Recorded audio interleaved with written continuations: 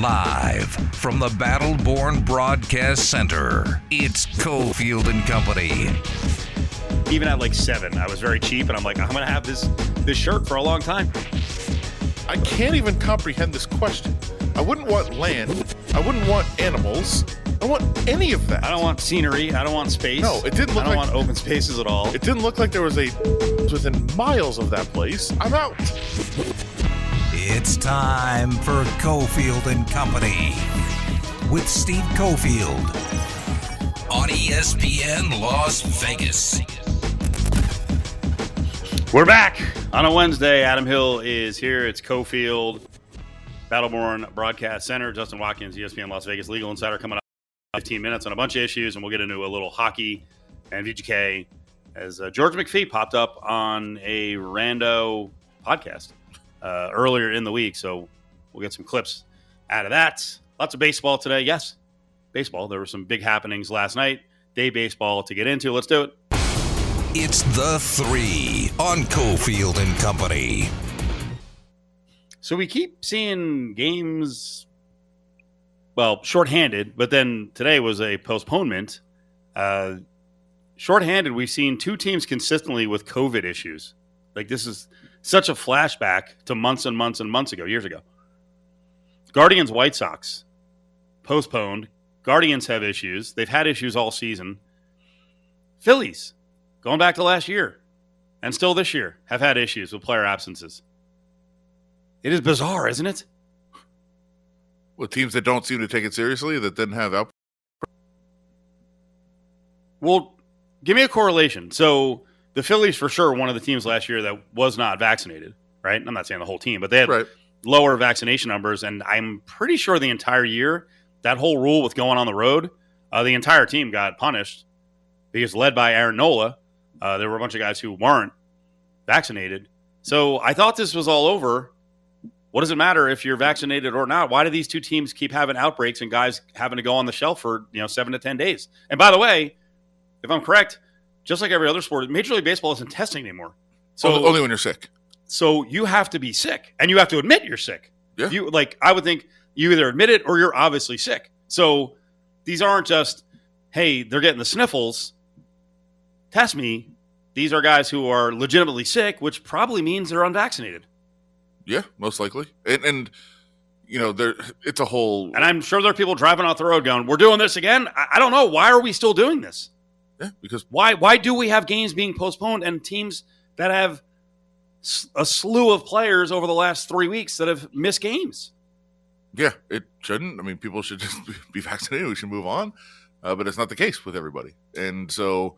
we're going to have these cases, and it's going to continue to happen. And, people don't want to talk about it anymore. It's fine. And I know people get all mad about it. I see it. I don't understand the fatigue, but I see the fatigue. But here's another example where, guys are missing games. Yeah. I mean, we just saw Steve Kerr, who I think is careful. I think is fully vaccinated. Yeah. But he's, he had to miss a game. Sure. Mike Brown stepped in, did a good job. Well, let's say the Warriors did a good job. I just think it's fascinating to follow that this is still an issue for certain organizations. The Angels are rolling along. I have no idea if the Angels have had any COVID issues, but it seems like they've had the full complement of players, and they've been playing so well that even guys, I think under normal Angel circumstances, Adam, which means they suck. They're below 500.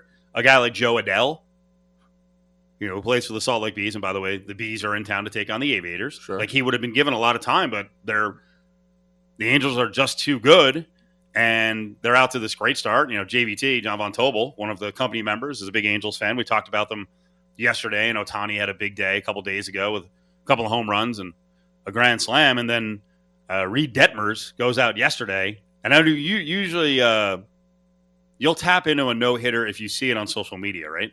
Yeah, but I was frustrated with this one. I was frustrated with this one. Well, 2 things. First of all, I was, and I only say this because it's what level I'm at right now. I was actually working on Raiders schedule capsules. Of course, yeah. So I was doing breakdowns of every team that they're playing. That's what I was doing during this. And I looked up and I saw that, I saw on Twitter, no hitter going. And I was so mad that I didn't tune in because it's the rare case of I had the under in the game. You bet the game? I bet the under. Oh, no. Well, I got a no-hitter. We have to – this situation This could have been – so Detmers goes out. He pitches a complete game. There was another no-no this year. It was Mets with like 12 pitchers combined for a no-hitter, which is amazing because the Mets, up until whatever it was, the Johan Santana game, I think that this is only their second, right? Or was it their third? They had the first, 4 years of their organization's existence where they didn't have a no-hitter. I think last night was number 12 overall for the Angels, but that was the weird scenario that rolls out. The Rays are getting their ass kicked, and they decide, we're not using any more of our pitchers. So they use Brett Phillips, who may be the worst in terms of velocity position player who's ever pitched. And then he goes out there. He's getting rocked all over the place. Trout rips one off him. And then Anthony Rendon is like, I can't do this. I'm going to hit lefty just to take it easy on him. And then he hits a home run. Hits it out. And the whole time, I'm sure on the bench are like, okay, we're having fun. I wonder what Detmers was thinking. Like, I just want to get out there and pitch. I had a good rhythm to finish the game. So you had the under. I had the under in a game where a pitcher threw a no-hitter, and I lost. So I bet this game. I think I even said it on the show. I believe the Rays are better than the Angels. I like the pitching matchup. Corey Kluber was awful. That is the second time I was on the losing side of a no-hitter because I also bet the Phillies against the Mets in that game where the Mets did combine with 5 or 6 guys to throw a no-hitter. I'm going to predict it now. I am going to go 0-13 on no-hitters this year. They're going to throw 13 no-hitters, and you're going to have the other side in every game. Okay, you got the joke in there. Sure. Because with the mushy balls, there could be 13 no-hitters this year. No, they're going to change them. It's not like I would not make any season-long propositions based on what's going on now. They're going to change the ball. And I love Manfred just really lying through his teeth in subtle fashion, where he's like, it's something we can fix for next year. You can fix it for next week. Yeah, they will. And they are going to. Of course they are. Because the complaints are rampant, and it looks stupid. Now, Detmers threw, I didn't watch the whole game. That's a pretty good, well, I guess if you don't strike anyone out and everything is a batted ball, I guess that would lend to the conspiracy theory that the balls are super soft. Yeah. Because everything was put in play, and no one could get a hit. It was crazy. I mean, listen, I didn't watch very much of it, like I said, but yeah, I mean, I was just kind of monitoring it as I was working on my computer, and I was just so frustrated and angry about it. Like, it sucked. We both lost. We both lost. We both lost. Perfect. You lost on junk baseball, and I lost just because I'm a terrible handicapper, and Sure. I keep pitching against guys who catch fire in a game and throw a no-hitter. News with the Knights and the lottery. So this was an El Zippo, huh? They're going to pick 48th in the draft. That's their first pick? Yeah, they were only going to keep their pick if they moved up. It was lottery protected, and I think at the time it was kind of a joke, like, yeah, right, like they're going to be in the lottery. Well, they are. But they did not move up. They did not get any benefit from the lottery. As Gritty pointed out, the lottery was fixed. Gritty was complaining, the Flyers mascot? Yeah, because they dropped the spot based on the lottery. They dropped one place, and he said it's fixed. And, he tweeted that out.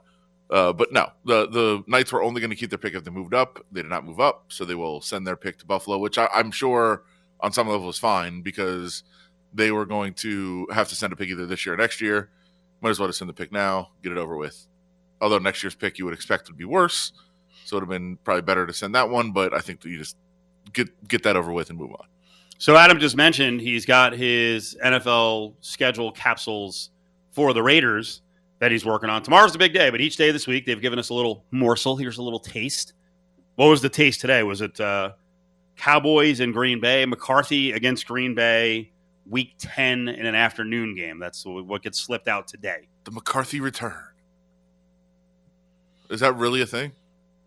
I mean, Week 10 could be interesting if the Cowboys are struggling at like 4-6. I just mean, are there people like in Green Bay like he's coming back? Let's get like that. He had a good run. He was okay. I don't think there's anyone in Green Bay who's like, man, we miss him. No, but there's also nobody in Green Bay that's like mad. Yeah. Like I don't think this matchup has the juice that the league might think it does. Well, they're trying to put together like the NCAA tournament does, right? But I think the NFL is willing to admit, like, yeah, there's a storyline here. But we already know the match. Again, for somebody yesterday that was like accusing something of being fixed because we already know the matchups. We've known the matchups for like 3 years. Right.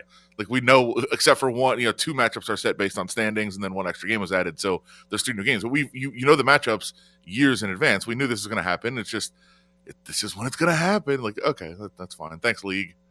we can look forward to McCarthy in Green Bay. Well, the whole thing comes out tomorrow. We'll find out specifically what's going on with the Raiders. We'll have a lot more on the Raiders and some predictions and how many primetime games they'll have. And there's a pretty healthy discussion going on Twitter and Raiders blogosphere about what the first game is going to be. But on the way back, a little more on the Knights, the story of Jack Eichel. And he was good, but not unbelievable. Maybe the reason why he wasn't unbelievable. And some pieces of that podcast that somehow grabbed George McPhee for a discussion. And McPhee talked about the future and at least laid out how they examine what happened this last year. That's on the way.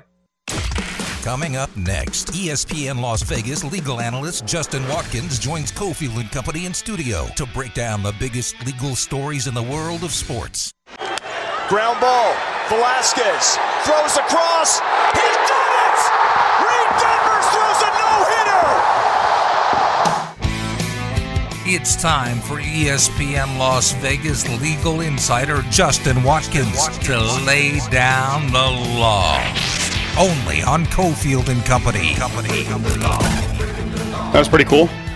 Reed Detmers, rookie for the Angels, who frankly has been blistered most of the season, throws a no-hitter. Angels TV on the call there. Your guy Patrick O'Neill, along with Mark Gubicza. Justin Watkins is here. What's going on? Having a hard time making it on time to my own studio. You're on time. The audience knows you're on time. So what if it's 30 seconds before we go on air? These things happen. Coming in hot. Believe me. Compared to the rest of the staff, you're about normal. All right. Yeah, well, let you behind the curtain there. It took 10 years, but I finally became one of the staff. It's good. I got it at 2:57, I think, yesterday and Monday and beat Steve. That's how we roll. That's great. So all right. Well, worry. I feel at home then. Don't worry. Yeah. You actually beat me once? On Monday. Okay. Yeah. May have been running late. Every once in a while, I won't get into it. If nature calls. I mean, I usually have a very defined clock leading up to the show, and then that was one of those days where I was like, oh, I better go. See, too much information. Unscheduled stop. That's the other thing. I'm usually I have a schedule with that too. Let's talk about the Knights coming out here because we get the news yesterday, Adam, that Jack Eichel was not exactly 100% when he came to the Knights. Yeah. Well, we knew that already with the neck. Well, but afterwards. Yeah, not when he came. When he got here, he got hurt. Sounds like he took a puck to the thumb. It's never fun. No. Sounds like it hurts. When I see guys block shots. I was watching the game last night. I don't even know what game it was. And there was a puck that took a deflection and hit a guy like right underneath the neck. And I was just like, I'd quit. What do you think hurts? What do you think hurts worse, a puck to the thumb, or if your face is broken already, like Joel Embiid, and you're wearing this stupid mask, and someone bounces the ball off your face? Did you see that last night? Yeah. He had the ball up high, I think, on a rebound, and the defender came in and smashed it right against his face. I'm like, oh my god! Not with intent, though. He was going all for the ball, and Embiid was all pissed off, which I thought was uncalled for. I mean, it's basketball. The ball, yeah, you hit the ball. You are going to get hit in the face at some point by the ball or a hand. Yeah. Sorry about the mask, but that ain't doing anything. I think the puck hurts worse. My guess is it's super painful. I mean, what are we talking? Over 100 miles an hour firing at your freaking thumb. Yeah, I mean, I feel like anything in if you have like a nose broken and like a ball hits you, it's so painful. But I have been in enough hockey locker rooms at this point where I see their legs after games. It's horrifying. It's absolutely horrifying. Yeah, we act like blocking shots is just the norm. It's not a big deal. It's gross. Well, which is what's I think one of the major differences between regular season hockey, playoff hockey, right? Regular season hockey, they'll block it if they have to, but they're also not going out of their way to sort of put their body in the way the same way with the same enthusiasm that they are in the playoffs. But I mean, that's where you see somebody, like Martinez, who's just a pro at it, just an art. It's art for him. He doesn't get hurt doing it. I mean, the thing that he gets hurt. Not he gets hurt, not injured. Yeah, he doesn't get injured doing it. Which is pretty amazing. So yeah, Eichel. I think we all saw that game. He went out. He went down the tunnel right after he got hit. Held his hand, and everybody's like, "Oh, broken hand." We've seen 3 broken hands this year. That's exactly what it looked like. Broken hand. And they were saying, well, and I think DeBoer's comments after the game were, well, he didn't come back in, so it's not good. Yeah. And then he actually came back in the very next game. Yeah. And I mean, after his comments, we're like, okay, well, he's probably shut down. Yep. There's another guy that's not going to play, and he played. And then still got called, every name in the book from fans who don't want him around. Then that's fine. It happens. I didn't see that. I haven't seen that. Like I haven't seen Eichel that sentiment. Yeah, not at the. No, it's not Eichel in particular. He's a representation of the new era. That's a lot of what I get on Twitter from people. Of you bring in guys like this, guys that don't know how to win. Like, okay, well, the guys that were on the Golden Knights the first year didn't know how to win either until they got here and came together and they somehow won. Yeah, I mean, I was in almost every game on down the stretch in attendance. I didn't pick up on any sort of anti-Eichel anything. Lots of Eichel jerseys. Yeah, I mean, obviously down the stretch, it was a whole heck of a lot about the goalies. Sure. So George McPhee revealed the Eichel injury on a podcast, some rando podcast in Canada. Actually, I think the guy's pretty big. Bob McCown has been doing radio for a while, but he was also talking about, you hear the lead-in with the co-host, he was also talking about why the season fell a little bit short. I mean, playoffs, of course, run for the cup. Yeah, let's do it, but none of that happened.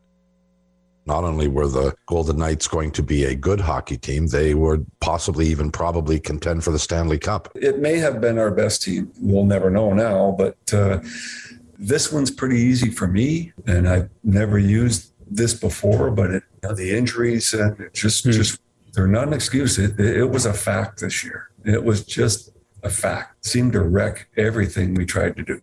That may have been their best team. Really? I agree. I said that all year. Better than the combo of Fleury and Leonard in net. We never saw it. I mean, you wouldn't be able to tell. How would you know if it is or not? We never saw it. I don't know. I mean, I think we saw them against inferior enough competition with mostly healthy lineup for me to say I don't think so. This team, even when they had short spurts of health, were super inconsistent. They played down to competition. That's also part of it. I mean, it's not, you don't develop chemistry in 2 games, right? If you're together for 2 games or 1 game. Like, first of all, I would almost say it's not even in dispute if you take the entire team. If the entire team was together, you couldn't have had the entire team together because they would have been over the cap. But the players that they have on this roster, if they all were healthy for a game and were able to play together, is it even in dispute? I think it's a dispute. No, I think I think there's a dispute there for sure. They have like a third line center of Jack Eichel potentially. Like, that's crazy. No, the third line center would be Stevenson. Stevenson is your best center. I actually think Carlson would be your third line center on a shutdown line with like Waugh, and I think that's when they would have broke up the Misfits. It's also crazy. Well, I don't know. I mean, I love Carlson. He's the first jersey I bought, but I mean the 23% shooting percentage for it was unsustainable, and each year it's just dropped and dropped and dropped. I think this year he finished under 5%. He couldn't score, and his defense. But again, what we're saying is William Karlsson, who was unquestionably the top line center year 1, would have been the third line center on this team. My point is, he's not the same player. Sure. He's not that player. So he is defensively. I don't know. Defensively, we were atrocious this year. Yeah. Even when the back end was healthy, even when we had the 2-way centers in the game, never were. Did they ever have their top 6 defensemen on the ice at the same time once? Yeah, at the back end. Well, you could argue Haig, but Haig and Hutton, I'm not going to say there's a big drop off there. So okay, we got 5 of the top 6, 6 of the top 6, depending on whether or not Hutton would beat out Haig for the back 12 games. When they played their worst. But that also was Alec Martinez was not Alec Martinez. I mean, Alec Martinez was hesitant, and he was until like the last 3 games. It's virtually impossible to expect that you're going to have everybody 100% healthy the whole season. Of course, right? But which is kind of what they got year 1, which is kind of what happened. Well, it was crazy. They had Fleury out for 6 weeks. Sure. Okay. In the middle. They were down to their 5th goalie. Right. So they didn't have health their first year. That's for the first half of the year, and then for the playoff run, they had pretty much everyone that could be eligible was eligible. Yeah. Okay. Yeah.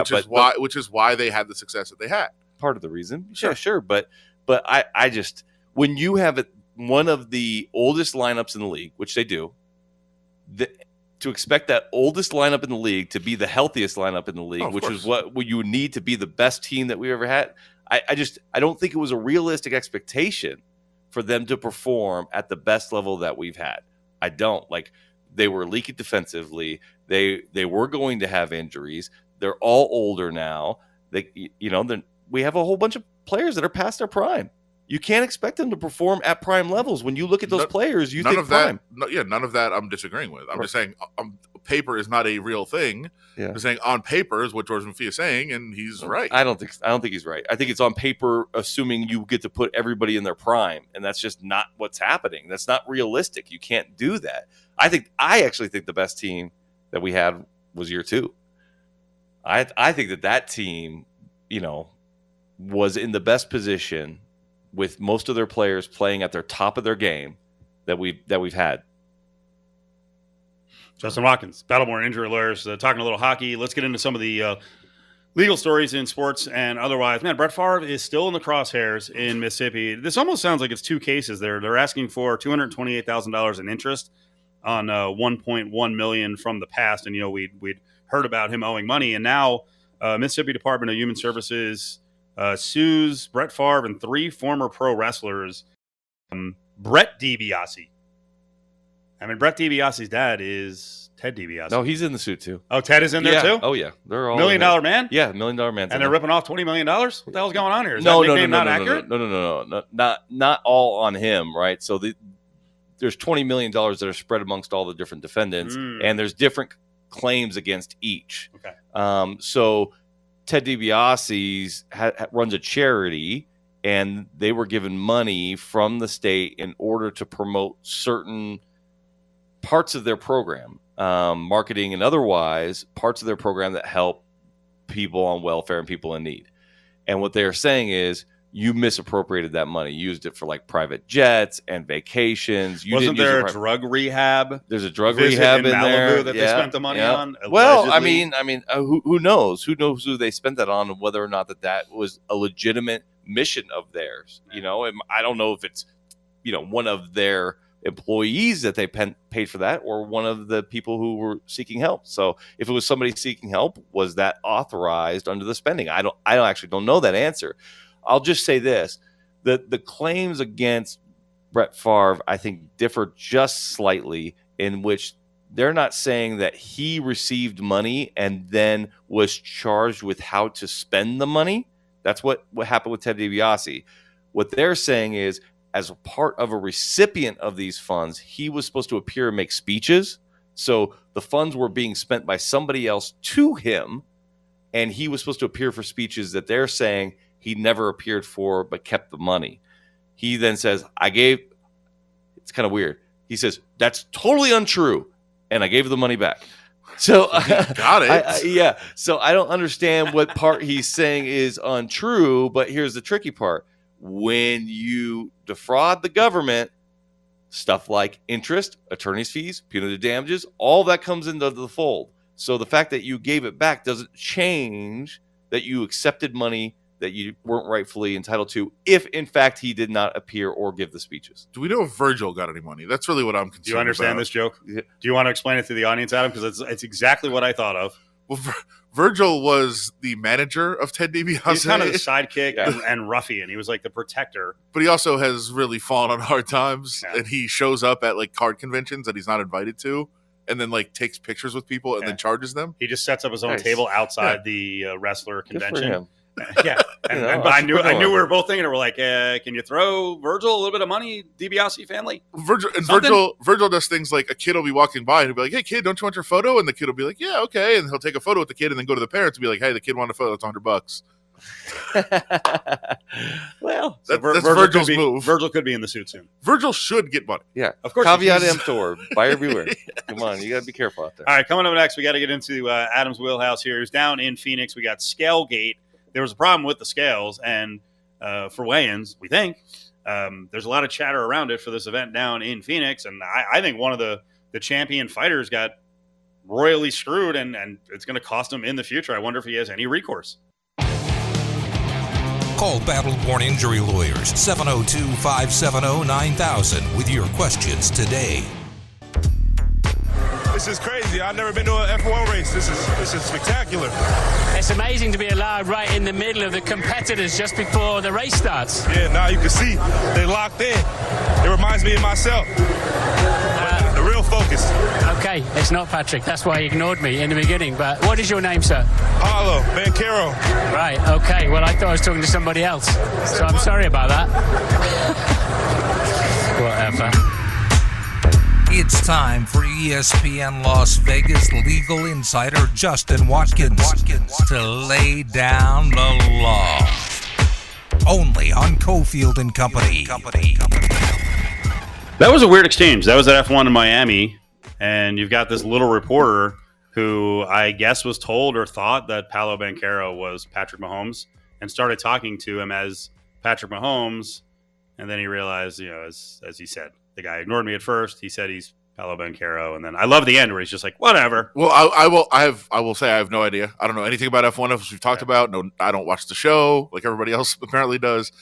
All these people are making fun of this thing, and then I was told by some people that I know from England that are like, no, that's just what he does. He goes up, he thinks it's somebody wrong, like he just on purpose. No. The whole thing is he just doesn't know who people are. Okay. And he'll start like interviewing, like some he does obviously, and he'll recognize them and interview them. But it's like a common thing of him just trying to guess who somebody is, and I have no idea if that's true or not. That's just what a couple people from England told me. Not the biggest deal. Yeah, they were like, and then that's why at the end he's like, whatever. Like, you should be embarrassed. Like, you are bad at your job. They're American athletes. How would they? So what? It's the number one pick in the NBA draft. Why would he know Paulo Banchero at 6'10" versus 6'3" Patrick Mahomes? 6'10" Patrick Mahomes would look very odd in the pocket. I mean, would you have any chance going to a race anywhere in the world and spotting international athletes? No, not at all. Screwed. But I wouldn't be hired for that job. Okay. All right. I'll back him up. The sidelines are tough. Hey, the sidelines are tough. It made the news. It's true. I watched it. I was like, it made Twitter. Yeah, that's the news. That's where I watched it. That's all the F1 news I've watched my entire life. Oh, you got in that clip. Well, you're gonna be a quick learner on this one because we're getting into it. Believe me, we're fired up. We got F1 coming up here in a couple minutes. But first, Adam was at UFC 274. The champion Charles Oliveira doesn't make weight. There were some controversies with the scale or scales. Now, in the end, he got stripped of the ability to defend his title, which may change his contract moving forward. So explain the front end of it with the scale issue, and if he is screwed because your contract can change when you're not the champ. So he missed weight. He went and tried. He got an hour. He still couldn't make it. His team was insistent. They're like, in fact, I talked to somebody from his team after the fight that said he missed by half. He went, he urinated and sweated. Usually if you're completely drained, you won't be able to sweat. You have no fluid at all. He did. And he's like, oh, now I'll be all right. And came back, still didn't make it. The controversy. So first of all, it's the sixth time he's missed weight in the UFC. First time at lightweight, but the sixth time he's missed weight. That's one of the reasons why they put such a stiff penalty in. The other reason I believe that they did it is because he does have extra money as being champion. He gets points on the pay-per-view. And so now that he goes into his next fight not as the champion, he will not get pay-per-view points on that fight. So the UFC will save a lot of money from not having to pay him those points. So stripping him, and he still essentially is the champion. It's like the best of both worlds for the UFC, which already is a problem, I think, based on how the contracts are played out and how they have sole authority of this. Now, a couple fighters said the scale in the hotel was different than the official scale that the Arizona Commission was using. The scale in the hotel is just a courtesy. Hey, fighters, here's a scale. See if you're on weight, and then you go to the actual weigh-in scale and see how it is. To me, and Dana White said after the fight they're going to start having security on the scale at the hotel. Who knows what that means, if that's an admission of anything. The biggest issue to me, Justin, and get your take on this, is that the Arizona Commission has a bylaw that weigh-ins have to take place within 24 hours of the event. They didn't in this case. They took place in the morning. That's how the UFC prefers it.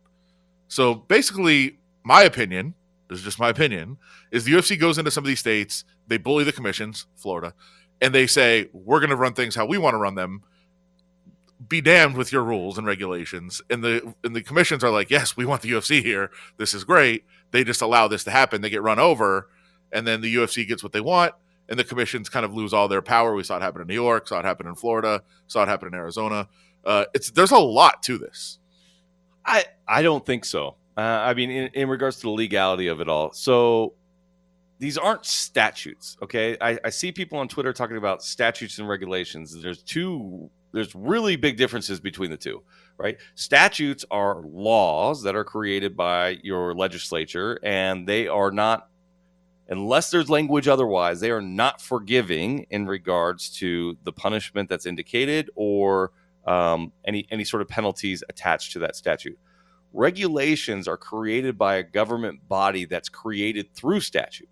So they create, in this case, I guess in Arizona, it's their gaming regulators who are the authority here. They empower the gaming regulators to say, you can create regulations as it pertains to MMA, and you can then enforce them as well. So they're not only the creator of the regulations, but they enforce them. Now, statute can always overrule any regulation. They can create a statute specifically that talks about these weights and all that stuff. But they were regulations created by the body, and in an instance in which the body is going to accept the terms of an event, and there's going to be special circumstances around a regulation, they can vote to do that. Now, do I think that they probably did all those protocols perfectly in this situation? Very doubtful. No. Right? But I think if the fighter were to come back and say, you guys violated the law and regulation, and if you hadn't, I would have made weight and I wouldn't have lost out on this money, I think any court would say, okay, did you bring that issue up? Right. Did you try to use the protections of the statute? Or when they told you only had 1 hour to make it and that you had to do it 28 hours before, you said okay. Right. And once you said okay, they're gonna roll you on that and say that's why your fighters and your team, they have to know the local rules. Now, I dropped a lot of weight in my wrestling career, and I don't know anything about anything in this underlying situation other than, obviously, you got to give yourself some cushion when you're weighing in on a scale that's not the official scale. Whenever you get a chance to weigh in on the official scale, which most places do, let you hop on to see where you're at, then that's what you hold. But if I was on the official scale and I was only over by 0.5 pound, even in my very worst situations, and I cut a lot of weight. Now, they've changed a lot of rules now that you can't do what I did. But if I was only 0.5 pound over, 15 minutes. Like, it does not take an hour to lose 0.5 pound. And so I agree, there might be something going on there if, in fact, he urinated and sweat. Like, urination by itself is usually enough. Yeah. And that's kind of why they said, because the question was asked, you do have a lot of hair. Why don't you shave your head? Right. And he kind of spoke around that. But when I talked to his team, they said, because we didn't have, like, we literally went and urinated and sweat. Like, there's no reason to think we weren't going to make it the second time, especially the first time. Yep. And so there was no reason to do that. Yeah, well, there was. You missed it. In the end, there was. You would have made it, probably. In the end, there was, you know? Like, you got to give yourself, like, that's just bad planning. You got to give yourself that opportunity too, right? You don't, when you're running or exercising to lose weight, you don't run right in from the gym and hop up on the scale. You got to give yourself time to dry off. You got to get all that sweat off you. You got to change your clothes to make sure you don't have any residual sweat, right? I don't know if he's like spitting at the same time. That's what, a lot of people do with candy and all that other stuff to get all those fluids out of you. And you got to give yourself a couple minutes that if you have to shave your head, you shave your head. I did it. Yeah. And that we're talking about high school wrestling. I did that, not a championship fight. I'm sure the UFC contracts are ironclad. They're not going to be able to fight against this, but the organization making the decision to take a belt away, which then allows the organization to keep more of your money, seems completely unfair on its surface.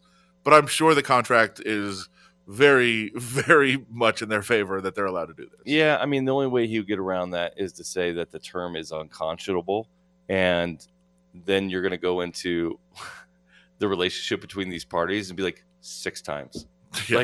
We had to do something. We can't. It's so difficult for him to miss weight and what it does to the card. We can't do this. And that, to me, as a finder of fact, would be like, okay, what are they supposed to do? They have to put in some penalty. They have to recoup something. And so I think that the contract's fine. I think the contract term's fine. Don't miss weight. 570-9000 is the number for Justin Watkins, Matt Hoffman, Battleborn Injury Lawyers. Quick time out here. Can you stay around for 5 more minutes? I want to get to this important story with F1 and the LVCVA rubber stamping about $20 million to be invested into the event and possible future events. Call Battleborn Injury Lawyers, 702-570-9000 with your questions today.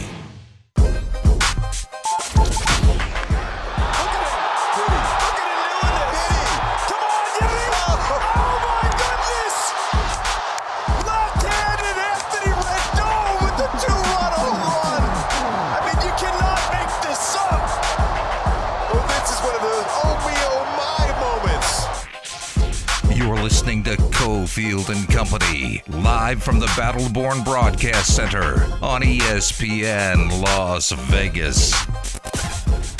Yeah, I'd like to see some research done on that whole thing last night with the Angels. So Reed Detmers throws a no-hitter. While he's waiting to come out in the ninth, the Rays throw out Brett Phillips, a position player. He's just throwing pus. Mike Trout gets up, hits a home run, and then Anthony Rendon's like, I'm going to hit lefty. And then he throws a meatball up there, and Rendon's lefty swing, just like perfect swing, jacks it.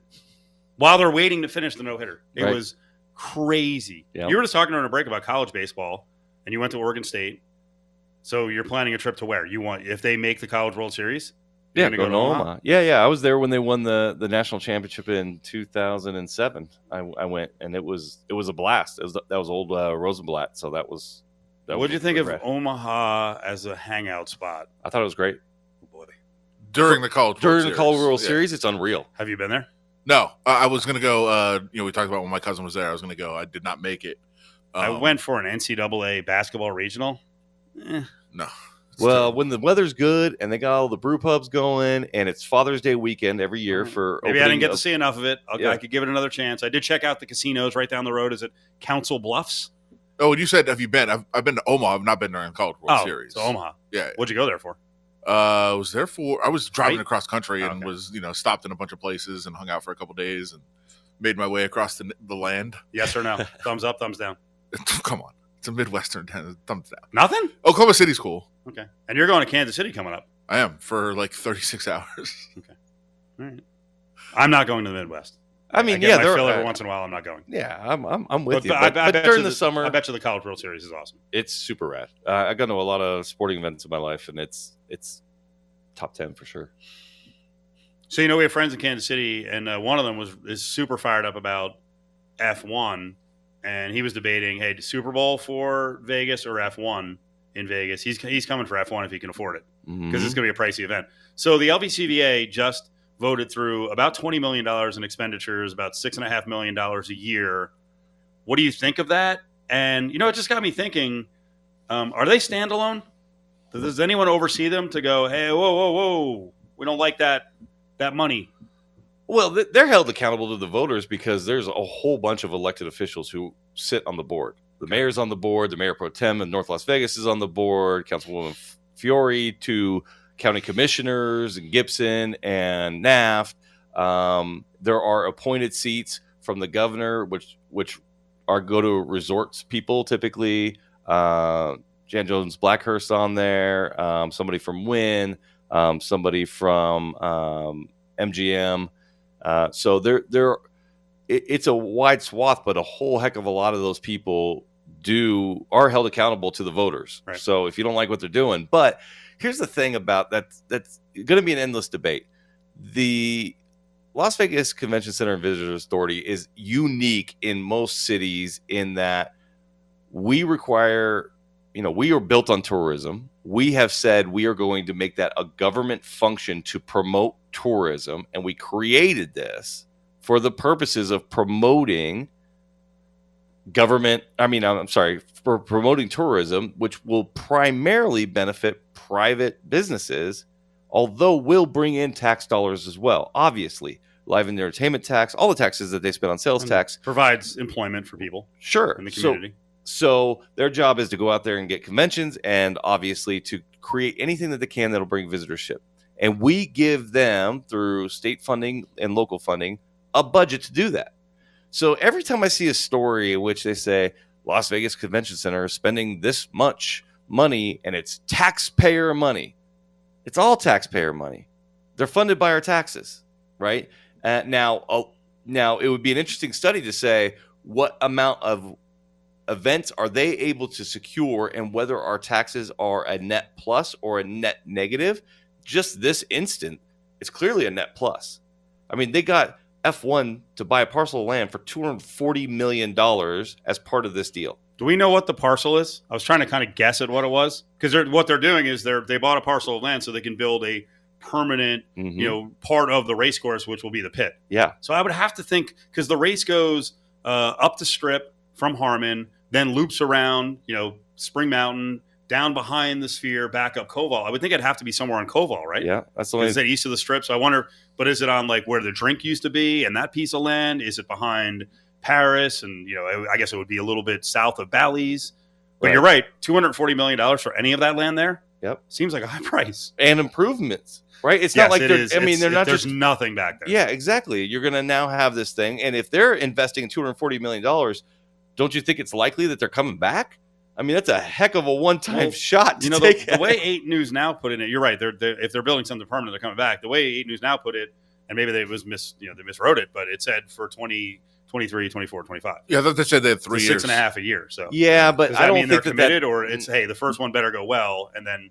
I didn't read it as it's not a legal document, obviously, but I didn't read it as commitment. I read it as that's the payments we have to make over the course of 3 years for sponsorship. It did not say sponsorship for the Las Vegas race. I mean, I think that's assumed to the reader, but it was not clear to me one way or the other. But I mean, I'll be the first to say when I heard F1 was coming here, I was like, oh, that's cool. I had no idea how crazy the world goes for this stuff. And all of a sudden, these people that I had no idea that have moved away or that I know in other states are like, dude, you guys got F1. I'm going to try to come. And I'm like, really? I know. Okay. You can have my house as I'm leaving. Yeah, exactly. Well, a lot of it's based on the growth of knowledge in the U.S. because of the TV show, the reality show, which is very, very good. The other thing I'm curious about is who will be responsible for road improvements, because clearly that entire area is getting changed and it needs it. Believe me. I mean, I know I get a little micro focused on the Strip, and this is all part. Again, this goes back to the discussion about the $750 million, and no one wants to hear it anymore for the for the stadium.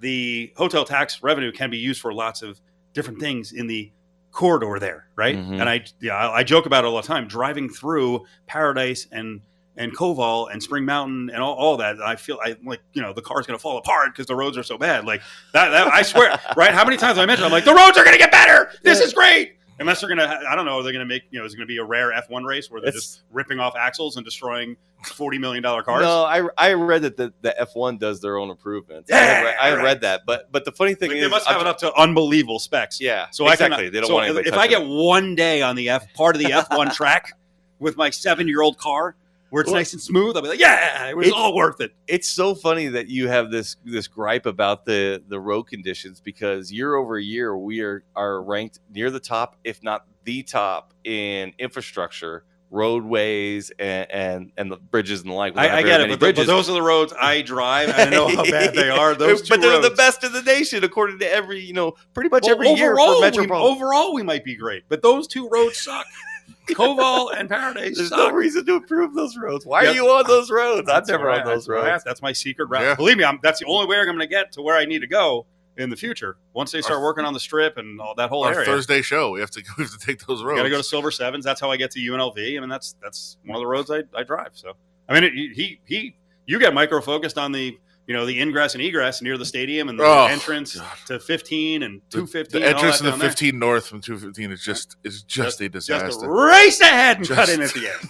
Just a disaster. You talking about Cactus? That's every morning for me. No. The race ahead to get crossed over. Out by the stadium. No, I'm talking about, where you go Russell. Trop. Right in front of Mandalay Bay. Behind it, I guess. Justin, good spot. Thank you. 570-9000 is the number. Battlemore and Injury Lawyers. Yeah, a lot more F1. We're very much into it. Second hour of the show is coming up. Caleb Herring. We'll talk about Tom Brady and all that money. All of us are getting more money now as announcers. We should all be happy for TB12.